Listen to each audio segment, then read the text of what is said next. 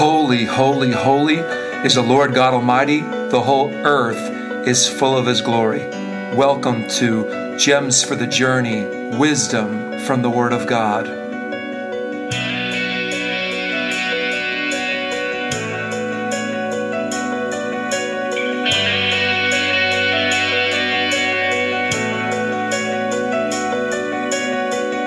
Hey, God bless you, everybody. Welcome to Gems for the Journey, Wisdom from the Word of God. And we're your hosts, Matt and Stephanie Garrity. And we're founders of River of Heaven Ministries. And we have a threefold vision to rebuild and restore, equip and empower, and revive and heal. Through these broadcasts, you're going to be touched, rebuilt, and restored, equipped and empowered, and revived and healed. And you're going to be functioning like never before as a kingdom man or a kingdom woman. Amen. Great to be with you today for another episode of Gems for the Journey, Wisdom from the Word of God. And today we're going to discuss the topic of building. Building. You know, in the book of Nehemiah, we're introduced to a man named Nehemiah. Nehemiah was a Jewish man who was part of a generation who lived in captivity. Because of Israel's sin, God allowed a series of world empires to bring and keep the people in captivity for many years as judgment. First, there was the Assyrian captivity. Then they were taken captive by the Babylonians and moved to Babylon. And after 70 years in Babylon, the Medes and the Persians invaded Babylon, and with it, the captives from Jerusalem and Judah were taken. And so, these are the words in Nehemiah chapter 1, verses 1 through 4. The words of Nehemiah, the son of Hakaliah. It came to pass in the month of Chislev, in the 20th year, as I was in Shushan the citadel, that Hanani, one of my brethren, came with men from Judah, and I asked them concerning the Jews who had escaped, who had survived the captivity, and concerning Jerusalem. And they said to me, the survivors who are left from the captivity in the province are there in great distress and reproach. The wall of Jerusalem is also broken down, and its gates are burned with fire. So it was, when I heard these words, that I sat down and wept and mourned for many days. I was fasting and praying before the God of heaven. Now, in our time right now, there's no denying that we're in some difficult times right now. But those difficult times could either cause people to go to bars or to get addicted to drugs or gamble until all their money is gone, all these different vices that the world has to offer. Or we can take the posture of Nehemiah, that when he had heard and understood that Jerusalem was broken down and the gates were burned with fire, when he heard the words, that he sat down and wept and mourned for many days and fasted and was praying before the Lord. See, tragedy and problems and situations and circumstances should always drive us to the place of fasting and prayer. Now, we should fast and pray on a consistent basis without having to be driven to that place, amen? But whenever there's turmoil, whenever there's problems, especially on a national level, it should drive us to our knees to pray. What else do we know about Nehemiah? Nehemiah was a man of fasting and prayer who was burdened because his home, Jerusalem, was in ruins, because Babylon had almost completely destroyed it. We also know that Nehemiah served under the Persian king Artaxerxes. Nehemiah was the king's cupbearer. He found great favor with the king, so much so that one day Artaxerxes noticed that Nehemiah was sad, and he inquired about what was bothering him. And basically he asked him, how can I help? When we have a spirit of excellence, and when we serve at our job, when we serve our employer, when we serve in the ministry, whatever area we're serving in, if we serve from a place of excellence, okay, people take notice. And so Artaxerxes was a foreign king. He was not a believer as far as the Jewish faith was considered, but yet Nehemiah had favor with him. And so Nehemiah's response when the king asked, hey, Nehemiah, what's going on? You're normally of a certain stature. You're usually of a certain expression, and you seem very sad. What's going on? And here's Nehemiah's response in Nehemiah chapter 2, verses 3 and 5.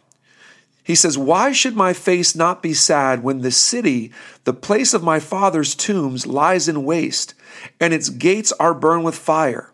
And then the king said to me, "What do you request?" So I prayed to the God of heaven, and I said to the king, "If it pleases the king, and if your servant has found favor in your sight, I ask that you send me to Judah, to the city of my father's tombs, that I may rebuild it." Wow. Now, talk about boldness. Keep in mind, they're under a foreign power. They're in captivity. The Jewish people are at this time under a foreign power. First, the Assyrians brought captivity to the people of Israel. Then the Babylonians came, brought the Jewish people into captivity. But then the Babylonians were overthrown by the Medes and the Persians. And so this is where now Nehemiah finds himself serving under this Persian king, Artaxerxes. And not only does he have favor with this Persian king, who does not worship God, who does not worship Yahweh, does not worship Jehovah God, but he has such an audience with the king, and the king cares about him so much that he's even concerned about not just his well-being, but what's on your heart. You know, how many of you know that sometimes people who are kings and rulers and things of that nature, they're not always concerned with every servant and why they're having a bad day, but because of the way Nehemiah carried himself and because of the way Nehemiah served with that excellence that we talked about, the king wants to know what's going on. And Nehemiah tells him, "O king, the place of my ancestors is in ruins. And I feel like I'm supposed to go do something about that. Please send me to Judah," he says, "to the city of my father's tombs, that I may rebuild it." And so it's interesting. We know that the word Judah means praise. And so before he actually goes to start the work of rebuilding, notice this first thing here, that he returns to the place of praise. I love that. How many times in Scripture does it say Judah goes first? For those of us who are inclined in praise and worship and singing and playing, our family are musicians and singers, and we have a heart to help to restore the Tabernacle of David. We are former worship pastors ourselves, my wife and I. And now we're senior leaders at a church in Bethlehem, Pennsylvania, named Lehigh Valley Worship Center. Basically, any of us who are inclined that way, who are psalmists or minstrels, understand how powerful it is, how powerful praise and worship is, how powerful it is when that Judah goes out first. How many times do we read? I think about 2 Chronicles chapter 20, where King Jehoshaphat doesn't know what to do. Again, the enemy is trying to siege the people of God during that time.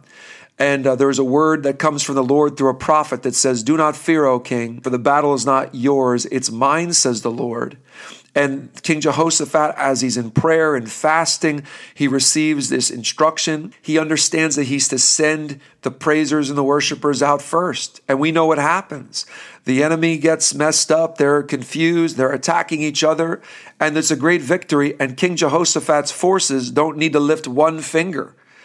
And so before we can build anything, we've got to return to the place of praise. And that's exactly what Nehemiah did here. And so regarding in our nation, the United States of America, or if you're listening from your nation and God's called you to be a restorer, He's called you to be a Nehemiah. He's called you to be one that, man, when you think about what's going on in your nation, it breaks your heart and you're weeping and you're praying. You know, some people are just intercessors, but other people, God has not just called you to intercede and to cry and to weep, but that burden would translate actually then into a desire to restore and to do something about it. Amen? But no matter what land you're in, no matter what nation you're listening to me from today, understand that the first step before you can build or rebuild anything is you need to be in a place of praise, or if you've departed from it, you need to return to the place of praise. Notice how Nehemiah is in a place of foreign captivity. Again, it was the Babylonians, and then the Medes and the Persians took them over. They're in Shushan, a citadel, the capital of the Persian Empire at the time, and he's asking permission for this Persian king to return to the place of praise, to return to the place of his ancestors, to return to that place that they were taken out of because of idolatry. And I'll tell you, there's nothing that will affect your praise and your prayer life, really your life in general with the Lord, more than idolatry. If you're in a marriage with someone, husbands, you're married to your wives, or wives, you're married to your husbands, and all of a sudden, there is some form of cheating, there is some form of adultery, something of that nature, or some trust that's broken. How many know that it's going to take some time to restore that? It's going to take some time to restore that covenant. It's going to take time to gain that trust back. And likewise, when we're in a relationship with God, the marriage isn't over. God doesn't divorce us, but if people fall into idolatry, there needs to be repentance, and people need to then return to where? The place of praise. Really, it's you returning to the altar.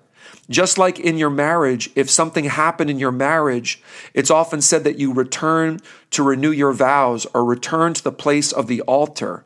We also need similarly to return to that place of the altar in a greater measure, because the place of the altar is the place of our marriage to the Lord, the place where we made the covenant with God. Some of you are listening to me today, and I sense by the Spirit that you're in a place that because of the situations and circumstances in the land, instead of fasting and praying for a season, you turn to other vices, you turn to alcohol, you turn to drugs, you turn to pornography, you turn to gambling, you turn to cheating or stealing, because the enemy has, for a short time, thought he derailed you. But I've got good news for you. God is calling you, because some of you listening are Nehemiahs, and God is calling you back to rebuild his wall. He's calling you first to return to the altar, to return to Judah, to return to that place of praise, so that you might have the strength that you need to rebuild that which God's called you to rebuild. Hallelujah. See, we can't rebuild or build anything unless we have a pattern from the Lord, and unless we are fueled by our worship and praise, fueled by our adoration of God. Because in the presence of the Lord, when we praise and worship God, when we're living in that land of Judah, so to speak, in that land of praise, presence of the Lord, there's fullness of joy. We've got strength. We've got joy. The joy of the Lord is your strength. In the presence of the Lord is fullness of joy. So there's strength. There's joy that comes that you need to build. You need joy and strength to rebuild. And in the United States of America, and in your nation, wherever you're listening from, as we stand and we live in that place of praise, if we've been far away and we return to that place of praise, we return to Judah, we return to that altar, we return to the wedding vows we made to the Lord, or just daily we're renewing those vows with the Lord, even if we haven't fallen into any kind of sin or idolatry. My God, but the place of praise, it will empower us by God's Spirit to build or to rebuild. Notice that it was Nehemiah's consistent humility and respect for authority, and positioning himself under authority, first under God's authority, and then under the Persian king's authority, that caused Nehemiah to walk in the authority of God. There's a whole teaching out there, the teaching, I too am a man under authority. Right? Jesus marveled at that centurion's faith because he understood authority. He wasn't even truly a believer necessarily until he was coming into that moment when he was talking with Jesus. But the Bible says that Jesus marveled at that centurion's faith. Why? Because as a centurion, he understood that because he was a man under Caesar's authority, that he had authority. Amen? And so, again, authority, as we're standing in the Lord's authority, Christ as Savior and Christ as Lord, that He is ruling and reigning over our life. And it's not just placating, it's not just pretending, but we're literally worshiping Him in spirit and truth. He is literally Lord of our life. There is authority there. So we've got the authority there from the King. We've also got the power and the joy from standing in that place of praise and that place of Judah. And now you're ready to build. You're ready to build or rebuild. It says here that further in Nehemiah 2, 6 through 8, then the king said to me, the queen also sitting beside him, how long will your journey be? And when will you return? So it pleased the king to send me, and I set him a time. Wow. Furthermore, I said to the king, if it pleases the king, let letters be given to me for the governors of the region beyond the river. They must permit me to pass through till I come to Judah, and a letter to Asaph, the keeper of the king's forest, that he must give me timber to make beams for the gates of the citadel, which pertains to the temple, for the city wall, and for the house that I will occupy. And the king what? Granted them to me according to the good hand of my God upon me. You see that? When you have a heart to return to that place of praise, when your heart is for Judah, when your heart is to be in that land of praise, even if you're not quite there yet, or even if you've had a rough season, there's favor that comes upon your life. And so we see that the heart needs to be a heart of praise, and we need to be postured right under the hand of Almighty God, like Nehemiah says here. But also, there needs to be faculties granted in order to build. How many know that sometimes you don't have everything that you need completely, and so you need things. You need to have the favor of God, because the favor of God will, watch this, it will begin to cause people to give unto you. It will begin to cause people to come alongside, cause people to come and to be wanting to be involved in the vision that God gave you. You see, God created all authority so he can move into and through any leader, governor, king or queen that he chooses to accomplish his sovereign will. Amen. How many know this, again, was a foreign king, but God used this king? I think of Romans 8:28, that God causes all things to work together for those who love the Lord and are called according to his purpose. He causes all things to work together for good and for his glory. Amen. And so as we continue here in Nehemiah, it says in Nehemiah chapter 2, verses 15 through 20, so I went up in the night by the valley and viewed the wall. Then I turned back and entered by the valley gate, and so returned. And the officials did not know where I had gone or what I had done. I had not yet told the Jews, the priests, the nobles, the officials, or the others who did the work.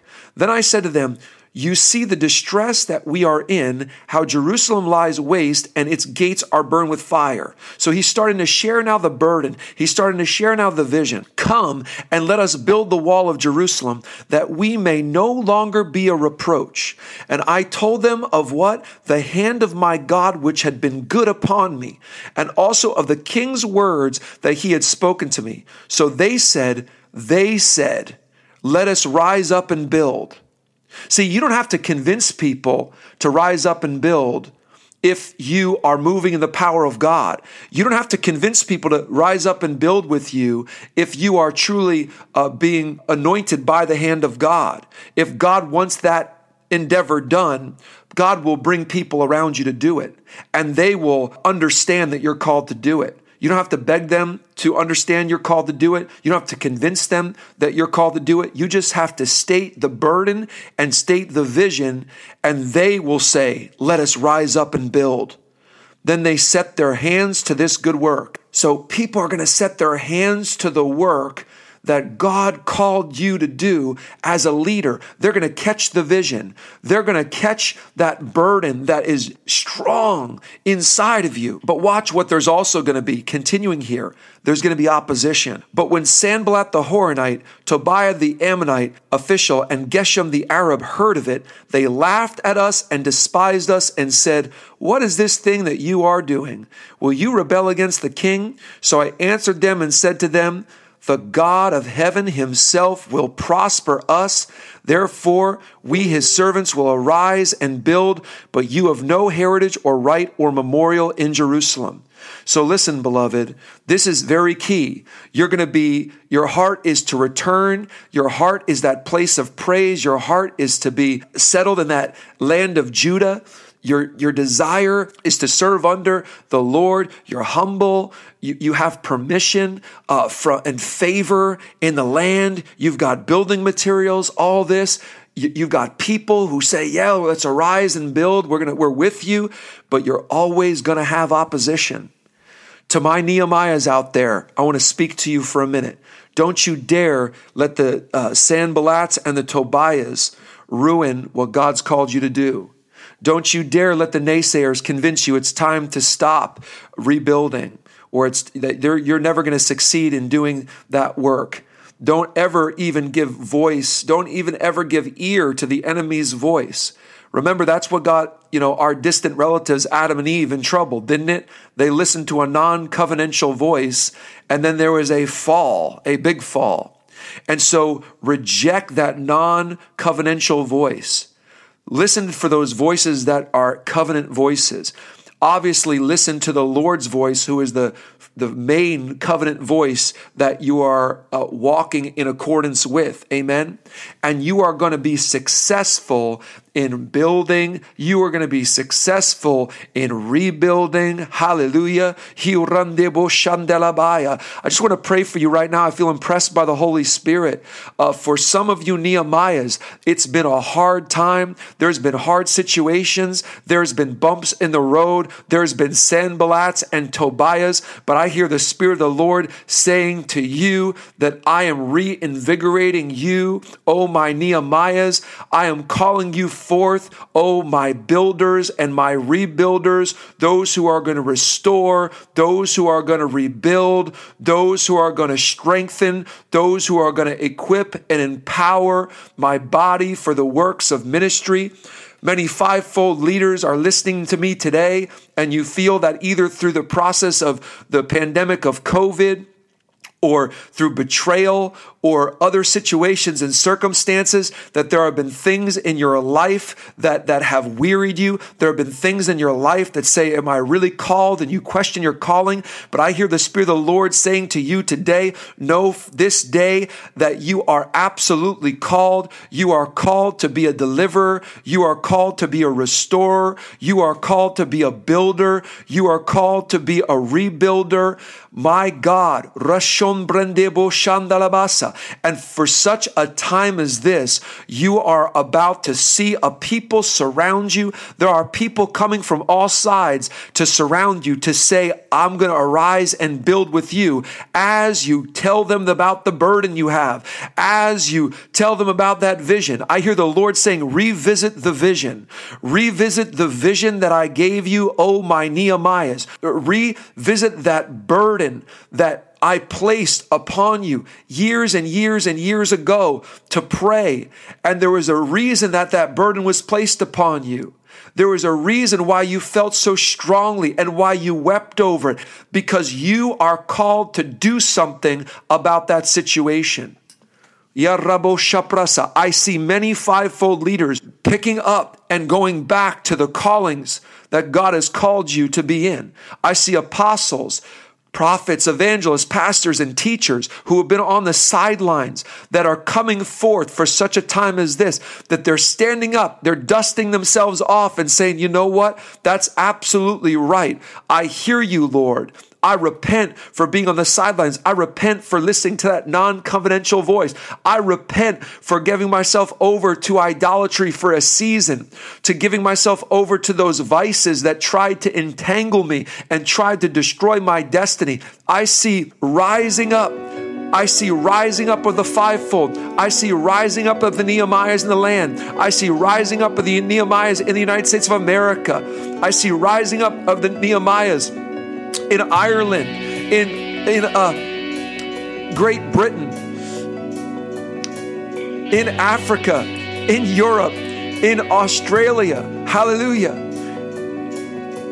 I just thank you, Lord.